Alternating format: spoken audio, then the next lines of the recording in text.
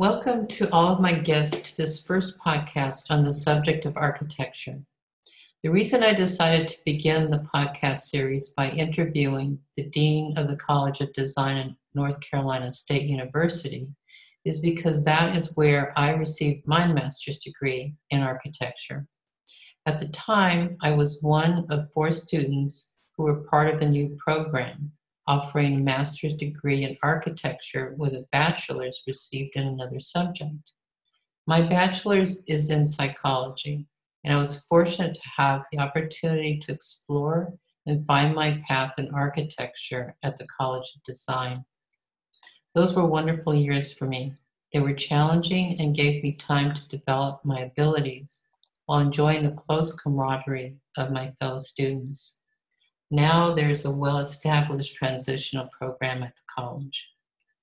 The College of Design was established in 1946, creating the School of Architecture and Landscape Design by combining the Landscape Architecture program from the College of Agriculture and Life Sciences and the Architecture program from the College of Engineering.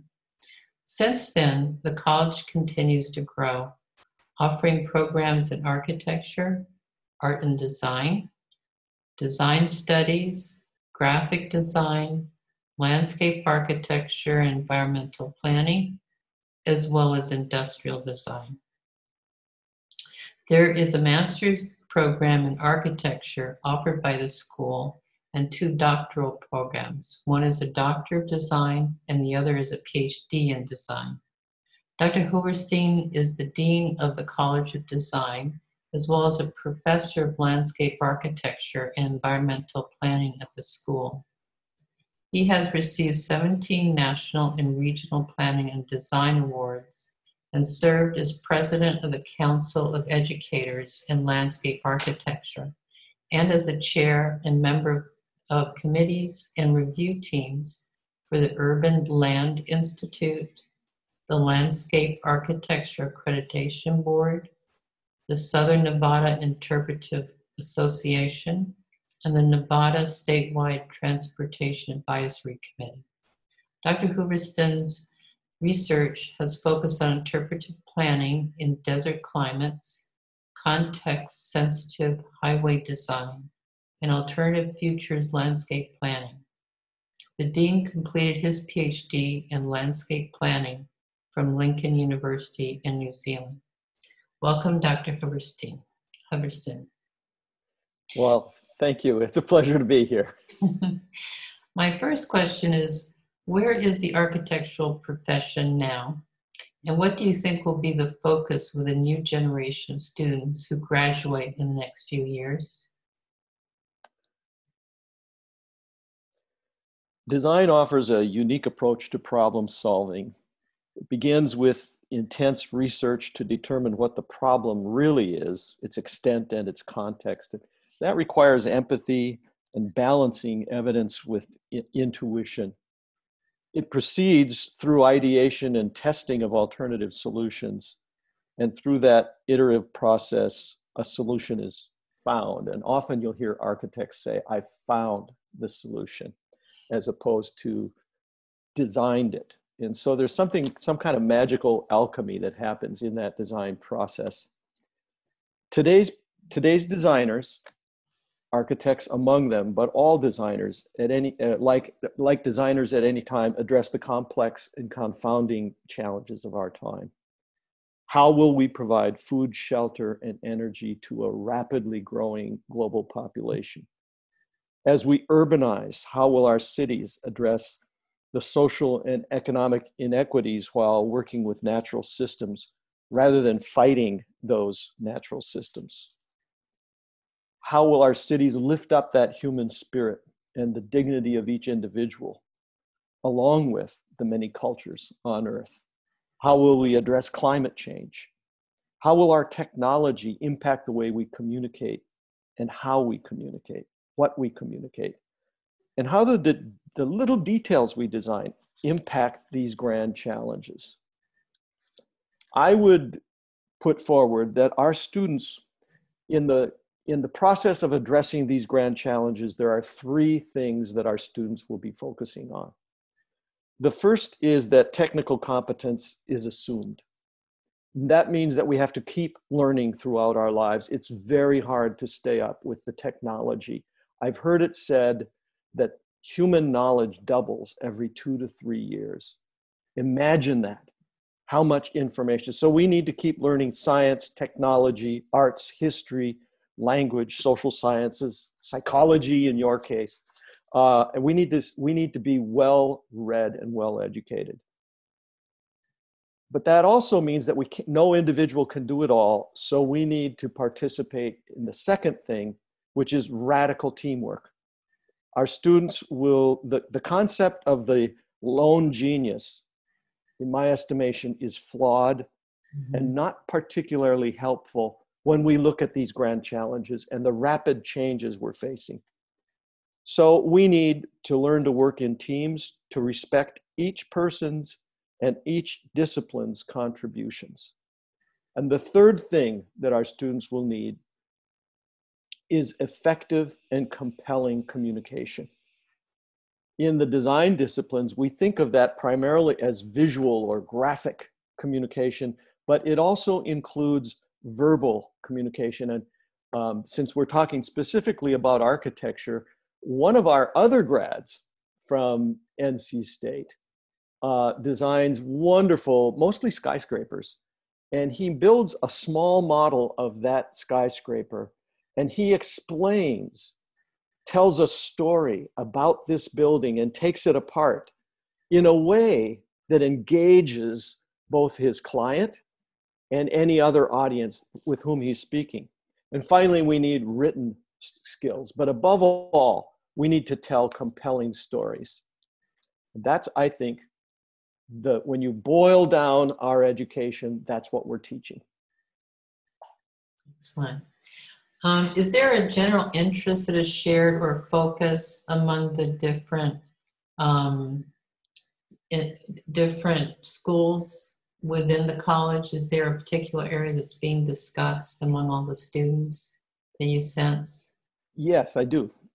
And you might think that it would be a certain kind of design, a certain approach to design, or designing certain things. But what I've noticed is when I went to school some 40 years ago, we all were interested in designing cool stuff. If you were an architect, you wanted to design cool buildings. If you were a landscape architect, you wanted to design cool plazas, etc. If you were an industrial designer, it was products.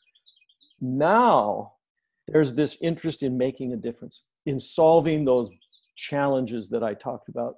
So our students have a much stronger sense of a social responsibility than I've ever seen before. And I think that's a common thread throughout all the disciplines right now.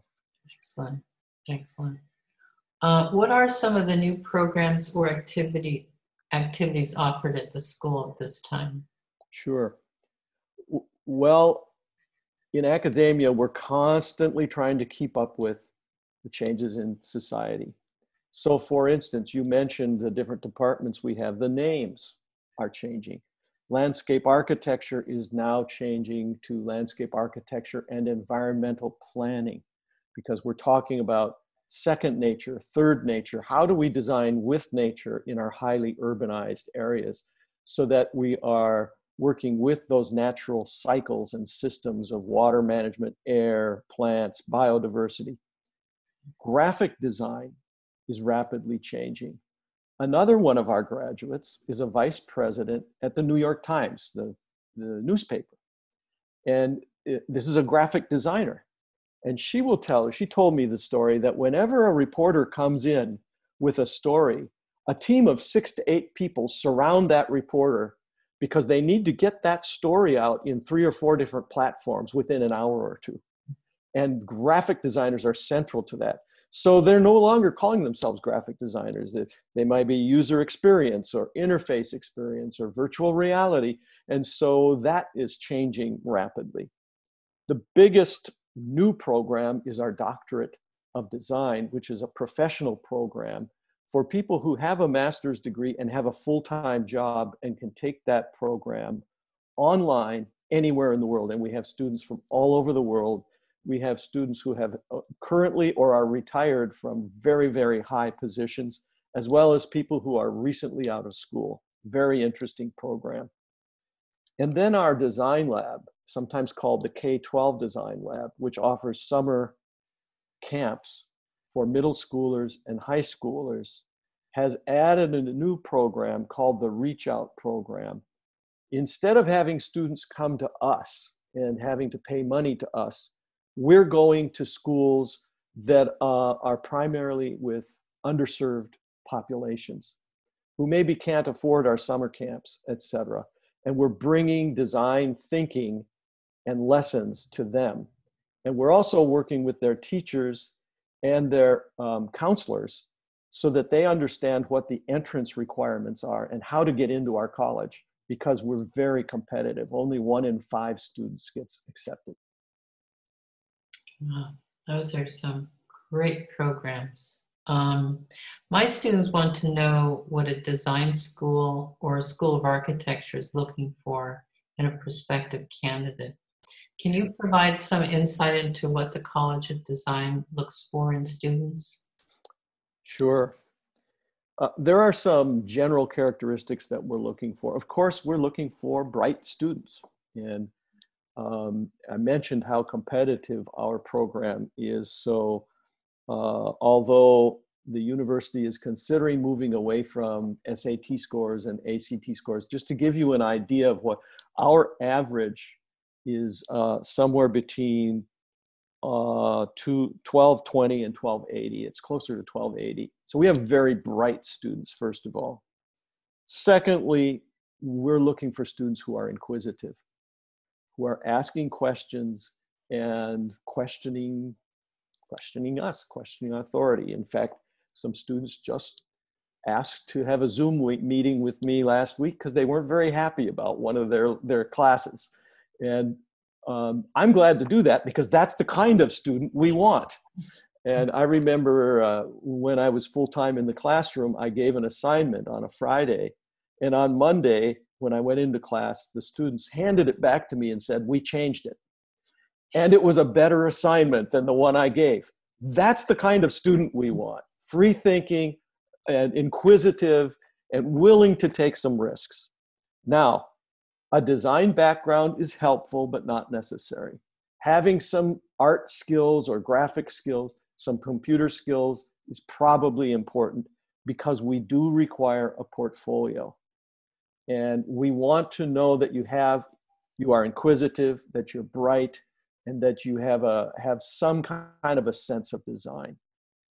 That's not true of all programs. And some of our students who don't have any background will take 1 or 2 years at the university in another subject and take some courses at the College of Design so that they get that background, and then they will transfer in. And that's another way to become a designer. That's great. Do you have any closing comments to make before we end this wonderful podcast?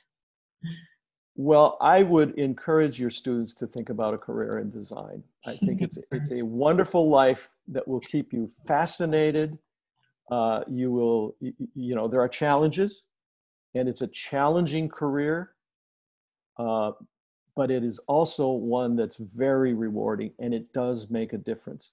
Designers work for someone or something. John Maeda, the great engineer, graphic designer, who was for many years president at the Rhode Island School of Design, used to say, "Art is the question to a problem, and design is the solution to a problem." And if you're really interested in solving problems, I think design is a really exciting way to do it. And I welcome students look at our programs. We'd be happy to give you tours and answer questions, and look at other programs. There are lots of opportunities in this profession. Thanks for the opportunity to be here today. Oh, well, thank you so much for your time. It is greatly appreciated. Okay, I'm going to stop recording now. That was awesome. Was it okay? Yeah,